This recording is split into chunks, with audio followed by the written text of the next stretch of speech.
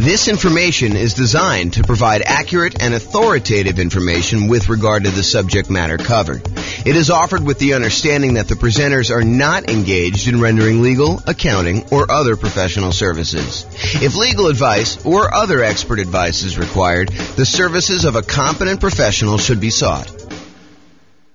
Welcome to the New Orleans Real Estate Investing and Real Estate Financial Planning Podcast. Learn all about investing in real estate in New Orleans, Louisiana, with a combination of real estate financial planning and modeling with numbers specific to New Orleans. Plus, syndicated, more generalized recordings of live and pre-recorded real estate investing classes, not all of them specific to New Orleans. Be sure to stay tuned after the podcast for a message from our sponsors. Well, good morning and welcome, everyone. I am James Orr, and we got a very special class today. This is part of the series on improving cash flow. And so today we're going over improving cash flow when considering your real estate investing strategy. When you're thinking about which strategy you want to use, how do we improve cash flow when we're trying to decide whether we're doing traditional buy and hold or short-term rentals or house hacking or nomading or whatever we're trying to do there. So all of the things we're going to discuss today have to do with choosing your existing real estate investing strategy. And this is, as I mentioned, part of the series we're doing. And so we've already covered how to improve rental property cash flow when we are searching for properties. That was covered in a previous class. So if you want to see about all those different strategies, go watch that class. We've also covered all of the different strategies of the largest section, the one that has the most ways to improve cash flow, and that was the financing section. Today, we're covering this, how to improve cash flow during the improved strategy phase. So we'll talk about these different options. And then we've got some future classes coming.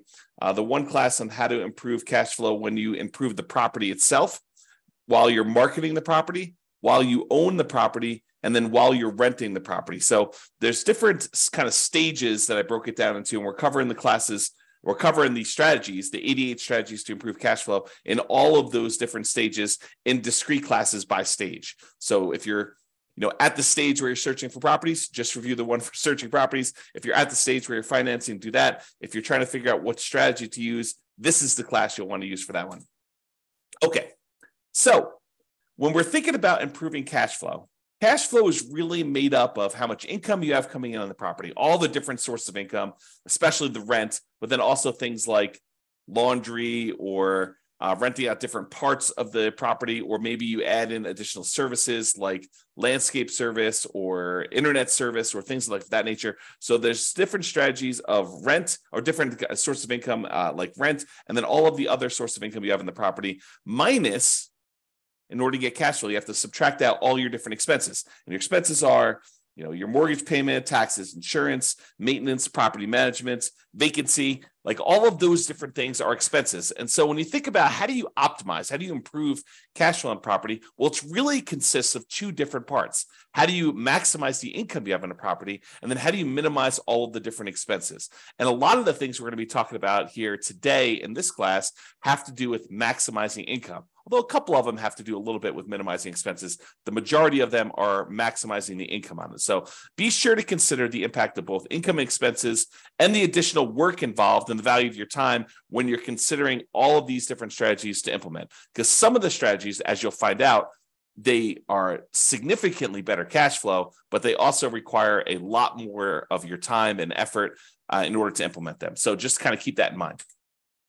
All right, since we're talking about strategies, this is the list of the different strategies that we've broken out for real estate investing. So I'm not going to cover these because this is going to be covered in its own separate class. However, this is the list. So I'll just run through the titles and you can kind of research these if you want to dig deeper. Buy and hold, real estate investing, buying a property and renting it out and holding onto it for a long period of time. The nomad strategy, buying a property, moving in as an owner-occupant, living there for at least a year. It's a requirement of the lender. Usually do this because you can get very low down payments or nothing down payments, and you get improved interest rates, which could lead to some improved cash flow on a property. So you go move into the property, live there for a year, then you convert the property that you just lived into for at least a year into a rental. You buy another property to move into, and you repeat this process until you have as many rental properties as you desire. So that's the nomad strategy. House hacking, which we'll cover a little bit today, because it's one of the strategies we're going to discuss. That is renting out any part of a unit that you're living in. The most common example is you buy a duplex, you rent out one side of the unit, and you live in the other. But it could just be renting out, the property to roommates. You buy a single family home with 4 bedrooms, you live in one of the bedrooms, you rent out the other 3 or even just one, and that is considered house hacking. And there's some variations on that, which we'll talk a little bit about today as well. The BRRRR strategy: buy a property, rehab a property, rent a property, refinance it, and then repeat. So there's the buy, which is the B, and then all those different R's: rehab, rent, refi, and repeat. So all the different bars there for BRRRR. And that's a strategy for being able to buy properties and leave very little or no money in the ideal situation. Most of the time, it's leaving a little bit of money in the deal so that you're able to acquire properties with little down. And then all the quick turning, flipping properties, and then wholesaling and wholetailing. Wholesaling is basically selling your contract in a property to another investor. You find a really good deal and you sell to an investor, and you get a fee for doing that. All the creative financing stuff: buying property subject to, lease option, lease purchase, rent to own, owner financing, agreement for deed, contract for deed, loan assumption, like all of the creative different strategies for financing properties. Those are different strategies. And then partnerships and syndications. If you're going to get together with one or more other folks who want to invest in real estate with you, then you can kind of structure those in various different ways. And then tax liens and tax deeds, whether you are investing in a lien against a property with the hope that the property is, they either pay you a return on it, or in the event that they don't pay you the return, then you can actually foreclose on the property and get ownership of it. And then real estate investment trust, which I don't usually cover, but I include it to be all inclusive, to kind of be comprehensive here. That's that. So these are the different strategies. And you'll see that we're talking about using different strategies here today when we talk about how to improve cash flow. All right, so here's the list. Different ways to improve cash flow when you're thinking about the different strategies you can use as a real estate investor. So one of the different ways you can kind of improve this is to change the term that you're renting out properties. So I think a lot of people think about investing in real estate as you buy a property and you rent it out, and you rent it out to a tenant, and there's a year-long lease in place. And maybe the tenant renews for another year, and you kind of keep doing that, or maybe they leave early because they got evicted or they can't pay their rent anymore, and you kind of shorten the term in that way. But you could deliberately choose to rent out properties monthly or weekly or nightly, like a vacation rental. So changing the term of the rental can improve your cash flow on a property. We'll talk about that a little bit. Or doing a totally different strategy, like a lease option, where instead of just leasing the property to a tenant, you decide you want to go after a tenant buyer, a tenant who also has the option or a contract to buy the property from you a year or 2 or 3 or 4 or 5 down the road, or 6 months down the road, whatever you negotiate as part of your term. Basically, they will lease the property from you, and then after they lease it from you for a period of time, they're going to buy it from you. And there's some advantages to doing that, which we'll discuss here in a minute. Or you could choose to do a specific niche. You could cater to a group of people who you know are looking to rent in your area. For example, you could choose to focus on student rentals, or you could choose to focus in on traveling nurses and provide them, kind of services related to their particular industry, knowing that they're coming in for, contract periods of time, and they're going to need some extra stuff in your property. Or you could cater to oil workers. If you happen to live in an area that has a bunch of people coming into town to do work on the oil kind of stuff that they do. I don't even know what they call it. So you can cater to all these different niches, or you can cater to things like corporate rentals. So you decide to do that. And then I'll kind of group these last 3 together. They're all really versions of house hacking, in my opinion. So we'll talk about roommates, getting roommates, changing a strategy to having roommates, like house hacking with a single family home, or renting by the bed or bedroom. Sometimes especially with like student rentals, sometimes they'll rent out by the bed or bedroom. You might rent out by the bed if you're putting 2 students per room, or you could rent out by the bedroom if you're renting to maybe a graduate student or something like that. Or you could rent by parts. In some cases, you may be renting to renting a property where, you rent the garage separately, or you rent access to the community swimming pool separately, or you rent access to the storage units on the property, like the storage shed where somebody wants to be able to store something or whatever they're doing there. So those are different ideas, and we're going to go into those in detail here. All right, so let's talk about term. So related to term, so term is going to be basically changing the duration of your lease term. So you can either do a daily rental, things like vacation rentals, or there may be some situations where you might rent by the day, or you could do weekly rental. I guess it would be a variation of vacation rental. But I was thinking of if you rent your property out for the Super Bowl weekend, that may be like a daily rental or maybe a weekly rental. But it's all sort of covered under that short-term rental, vacation rental thing. So you can do daily rentals. You could do weekly rentals. Weekly rentals could be a good strategy, or monthly rentals. Instead of doing the weekly, you could do monthly. Or the traditional way of doing this, I think the most common way that most folks are familiar with, is yearly rentals.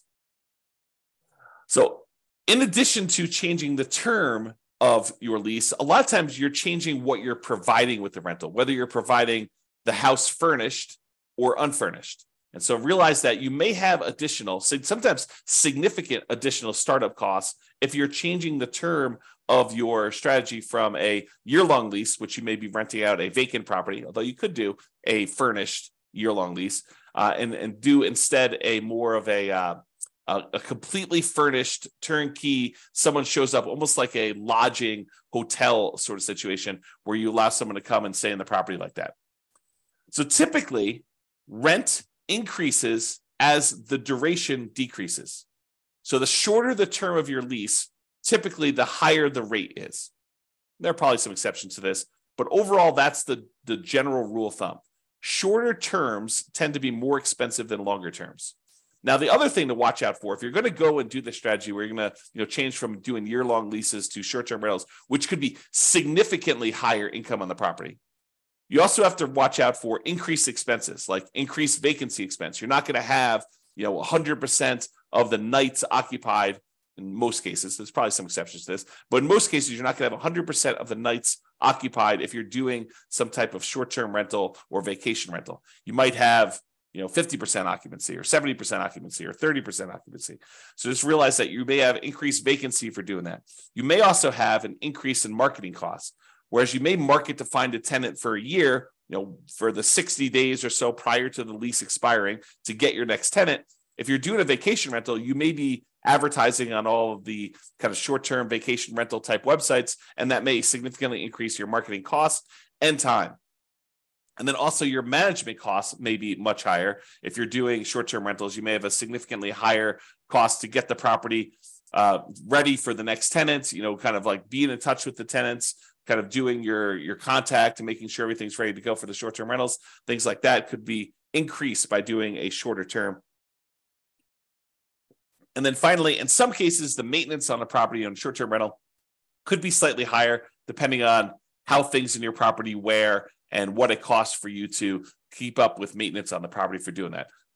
Replacing things that you might not have in a long-term rental, like linens or shampoos and things of that nature. Like, you could have a pretty significant increase in cost for doing that as well. But in a lot of cases, not every case, but in a lot of cases, those costs are more than made up for by doing the short-term rental. So this class, by the way, is not intended to be like, this is how you do short-term rentals. This class is intended to be like the overview of how do you improve your cash flow and things to consider, then go research. If you're interested in doing short-term rentals, you want to go dig into that particular strategy to become an expert at that particular strategy. Okay. All right, let's talk about lease options. And when I say lease option, I'm talking about the whole kind of like rent-to-own family. Lease option, which is a lease with an option contract. Lease purchase, which is a lease with a purchase contract. Rent-to-own, which is a generic way to describe these, or lease to own, which is another generic way to describe these. So like I'm talking about that whole family when I say lease option. So I'm not specifically calling out lease option. I'm using it generically. Okay, this tends to provide the lease with option where you find a tenant buyer who wants to lease the property from you with the intention of buying it from you 3 months, 6 months, a year, 2 years, 5 years down the road. It tends to provide exceptional improvement in cash flow in markets where the cost to buy is significantly higher than the cost to rent.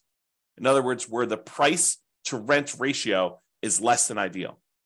So if you're in one of those markets where it's really hard to make cash flow work, putting a reasonable amount down, because the cost to buy a property is so much higher than the cost to rent a property, this could be a great strategy for you to consider. If you think about it, I'll just name some numbers here. Let's say in your marketplace, if you were to go try to buy a property, the mortgage with taxes and insurance and everything on it is close to $3,000 a month. But rent on that particular property is, low 2000s, 2,200, maybe 2,000 even, maybe 2,400. But there's a significant difference between what a property would rent for, and even if you put 20% down or 25% down, what the property would cost you to buy. If you're in a market like this, lease option could be an interesting strategy. Why? Because when you're talking to someone who is coming in, they're leasing the property with the intention of buying it later, you need to talk to them about what it's going to cost them to buy the property. So you get to, instead of just comparing rent to rent when you're marketing your property, now you get to discuss with them, this is what it would cost if you were just renting the property. If you were going to buy the property, though, it's going to cost you about $3,000 a month or $3,200 a month. And so rent is going to be a little bit higher than what normal rent is on this property, and you're going to be able to buy it later. And if they tell you, look, I can't afford a $3,000 a month payment, what they're telling you is, I'm never going to be able to buy this property. I can't afford a $3,000 a month payment to buy it. So you're setting them up for failure if you try to put a tenant buyer in a property where they tell you up front that they can't afford what the payment's going to be when they go and finance it. If the only way they can afford the property is when they're renting it, then they're never going to be able to afford the property. Now, there's exceptions to this, right? Like someone comes into a windfall of some sort and they're able to get a big enough down payment where they could buy it all cash and they no longer have a monthly payment, or they get a big enough down payment where they're able to do that, or they think the interest rates are going to go back down. I'm not sure I would be speculating on that, but there are some exceptions where that's the case. But if I would want to put a tenant buyer in a property, if I wanted them to buy the property, which I think I want to play win-win, right? You want someone to be in a deal where they can actually succeed through the process that you're helping them do. You want them to help them buy the property. You don't want to put someone in the property where they're never going to buy. So if you do want to do that, which I think you should, then you put them in the property and they need to be able to afford that monthly payment. And so now you can start comparing what the payment would be when they buy it to what the rent is. And maybe you're able to get a little bit higher than fair market rent for the option for them to be able to buy the property from you at some point in the future. Okay. And I'm very deliberately not going into all the details of, do you apply some of the monthly payment toward their purchase price or anything like that? These are all different things that you need to learn about if you plan on using this strategy, but I'm not going there today because we've got other stuff to cover. This is not intended to be a class on implementing lease options. There's separate classes on that if you really want to dig into that strategy. Okay.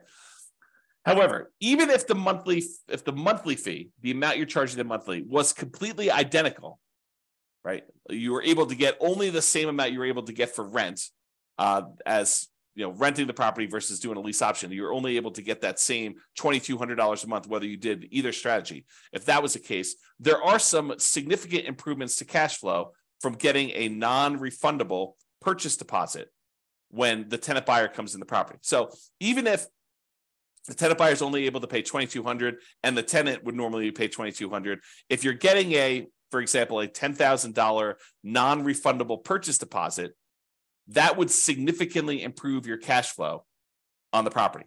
So for example, let's say they had a 3-year period in order to be able to buy the property, and you're getting from them a $10,000 non-refundable purchase deposit.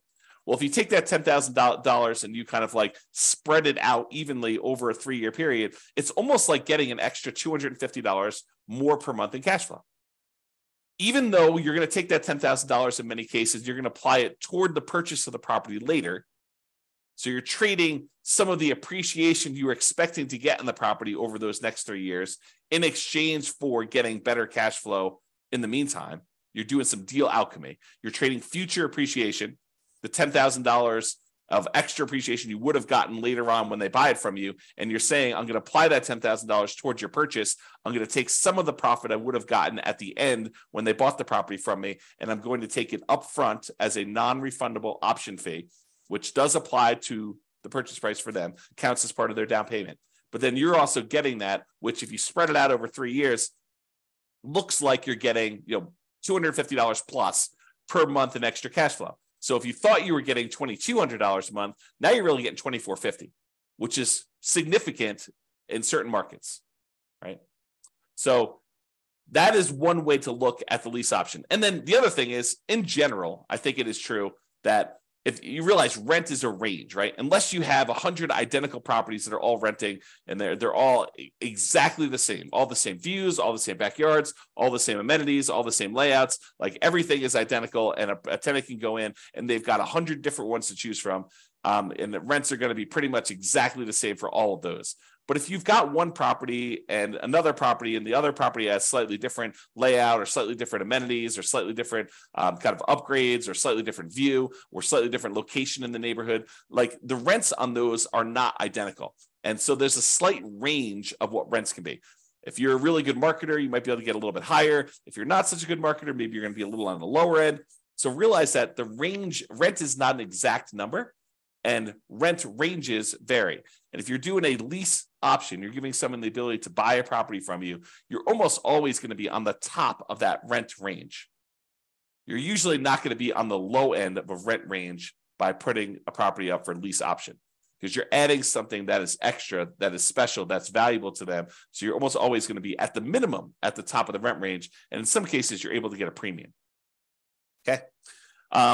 And one of the other little perks of doing lease options is you might also improve your cash flow through slightly lower maintenance, slightly lower vacancy, and slightly lower management. So these aren't like huge numbers, although they can be, but they tend not to be these huge numbers. But realize if you've got a tenant buyer in a property who has ownership mentality, who is on the path to buy that property from you, a lot of times they have pride of ownership. They think that they're buying the property, and so they want to maintain their property a little bit nicer. They tend to stay a little bit longer, although there's exceptions to that. And you tend to have to do less management for them because they are owners. They think that they're going to be owners of the property. So the ownership mentality of tenant buyers versus tenants could be a huge plus to help you with your improving cash flow. So for that reason, doing this lease option strategy, changing your strategy to be lease options, could be hugely beneficial. And I've also talked about how in the past, and this is sort of a side note, go like research this more with one of our other classes, but I've also talked before about this idea of being able to use the lease option non-refundable option fee in order to use that as the down payment to go buy your next property. So imagine you're doing a nomad property where you move into the property, you put 5% down, and you move into the property, you live there for a year. And then when you are planning on exiting that property in order to go buy your next one, you get a tenant buyer to come in who's going to be a tenant and buy the property from you. They give you a option fee on the property. Let's say it's 5% of the purchase price. Then you use that option fee yourself to go put 5% down on the property that you're buying, and then you are able to buy your next property. The tenant buyer who is going into your old property provides you the down payment to go into your new property. So this could be a strategy to provide you with the down payments to continue your own investing strategy as well. All right, let's talk about niching. Specialization tends to be more expensive than generalists. So if you cater to a specific audience, corporate rentals, traveling nurses, students, undergrad, graduates, startups, whatever you decide you're going to cater to as part of your particular strategy, it is up to you to figure out how you can provide extra value, what they need, determine what they need, and then provide them what they need, add value to whatever it is that you're offering. And a lot of times you can get slightly improved fees by doing so. Okay. So what can you offer them that would be more attractive to people in that group than just renting another property? And then what's a reasonable premium you can charge for providing that extra value? So if you're going to charge money for students, maybe you provide housing that's near the university and some extra things that students would like the terms that kind of coincide with the school year, or the ability to have their parents co-sign, or whatever it is that is appropriate for you and that particular niche that you're serving. Find out what they need, how you can cater to them, and then cater to them, and you may be able to find a profitable niche to focus on. All right, let's talk about house hacking. So house hacking is renting out part of the property while you live in the property. And we're going to go over 3 different examples. We're going to talk about getting roommates. We're going to talk about renting by the bed or bedroom. And then we're going to talk about renting by parts. So let's jump into that. So let's talk about roommates. So imagine you have a single family home. You might be renting bedrooms with use of other parts of the property. So you rent them a bedroom, but they get use of the kitchen and the basement and the living room and maybe a parking spaces if you have that in your property. In some cases, you may have a non-conforming duplex that you could rent out to a roommate. So we see these occasionally come up, but they're properties where they're not duplexes. They're not zoned a duplex. They are not set up where they qualify officially as a duplex, but they look like a duplex. It's a property that's a complete upstairs unit, and then there's a side staircase that goes down to the basement unit, and there looks like a totally separate apartment in the basement. In some markets, you can't put the stove in, or you can't do something where that would trigger compliance issues or something like that. But it could have a hot plate or something like that, or a mini fridge or whatever. But it looks like it's a duplex, although it's technically not. It's what we call a non-conforming duplex. And actually, I have a typo here. I'm going to fix it. Non-conforming duplex. So non-conforming duplex that you can't technically rent it out as a separate unit. It doesn't have its own address, doesn't have its own whatever, heating source or air conditioning source or a stove or fireplace, whatever it is, the difference between having a full duplex and not in your marketplace. It could vary a little bit, but you could have a roommate that lives down there. Imagine you were just going to have a roommate upstairs in a different bedroom. Well, in this case, you have a roommate, and those could be the rules that you apply to this thing where you are having a roommate. And so a lot of times you have to watch out for your occupancy limits in your marketplace, and they're not going to have their own address. And maybe you have to give them access to something else in order to do this, make this right. Find out what it needs to be in your marketplace. And a lot of times your real estate agent can help you with that. But you maybe have a non-conforming duplex that you could do that. Or if you have a traditional duplex, triplex, or fourplex, you might be renting out the other units of that property, like actual conforming duplex, triplex, where they're legally considered duplexes, triplexes, or fourplexes. You might be renting out the other units. And in addition to that, some investors may choose to rent out the duplex, rent out the other units, or triplex or fourplex, rent out the other units. And then in addition to that, they may choose to get roommates for the property they're living in as well. Okay, so that is another option. So that's like roommates, and that could significantly improve your cash flow if you're thinking about that. Okay, rent by bed or bedroom. So in some situations, they might lend themselves well to renting out by the bedroom or even the individual bed. A lot of student rentals, they may do individual bedrooms, or they may do kind of by the bed, where you have two students per room. You have two beds in there, maybe two desks or something like that to kind of cater to the students. Or you could rent by parts. We talked about this non-conforming duplex, triplex, or fourplex, and be sure to check and apply with local occupancy laws to do that. But more unusual setups could also include like RV parking spaces for them to park their RV. So if you have lots of space in your property and it's set up for RV parking, you're allowed to do that with your HOA, then maybe you go ahead and you rent out the space for someone who wants to be able to park their RV there, and that could improve your cash flow on the property. Or maybe you own an RV that you have, or maybe it's a tiny home that you set up on the property, and you could rent that out as its own separate living unit on the property if your occupancy laws allow you to do that. Another common one is if you have a garage or storage units, you could rent out the access and use of the garage separately to somebody who has a car or like machine shop that they really want to have separately, and they don't have space in their apartment, and they want to just rent a private garage to be able to have their setup there, so they can do that. It does not have to be like, it's kind of key point here. It doesn't have to be a place where people sleep. It could be more of a commercial or recreational use type situation with these in order to get rent by parts. Another example would be use of the community pool. In some neighborhoods, by being a member of the HOA, you get use of the community pool. You may not want to use that. Maybe you get wristbands that'll give you access to do that. Maybe you maybe you sell the rights for a family to use your wristbands. So maybe make sure you check with your HOA to make sure this is legal. Or maybe it's use of the rec center. They've got a gym set up down there, or if somebody wants to have weekly meetings for their whatever, their club, book club, knitting club, game club, whatever they want to do, and they want to have use of your recreational center, and you could rent out use of that by giving them access to your rights to do that. Okay. All right. So that's it. That is all the different strategies we talked about for improving cash flow when you're considering the strategy that you're using. So remember, optimizing cash flow is about maximizing income and minimizing expenses. I got another typo here. The strategy you decide to use will significantly impact the income and, to a lesser degree, sometimes the expenses you're likely to experience on a property. It is better, in my opinion, to take a more holistic approach and to optimize at the various stages we discussed earlier: the financing stage, the searching stage, the kind of like choosing your real estate investing strategy stage, when you're owning the property, when you're marketing the property, like when you're renting the property. All these different things, kind of pick and choose and try to optimize as many of those different things as you can to improve your cash flow, especially in a market where prices are high, interest rates are high, and your rents are lagging. We need to do more things than we've done in the past. Cash flow has become more important than ever and harder to achieve than ever in a lot of ways. And so we really need to implement these 88 strategies that we have in order to improve your cash flow. All right, so that's it. This has been James Orr. I hope you've enjoyed class. I will talk to you soon. Bye-bye for now. With home prices up, mortgage interest rates up, and rents up but not quite enough to counteract the higher prices and interest rates, cash flow on rental properties in New Orleans is harder than ever.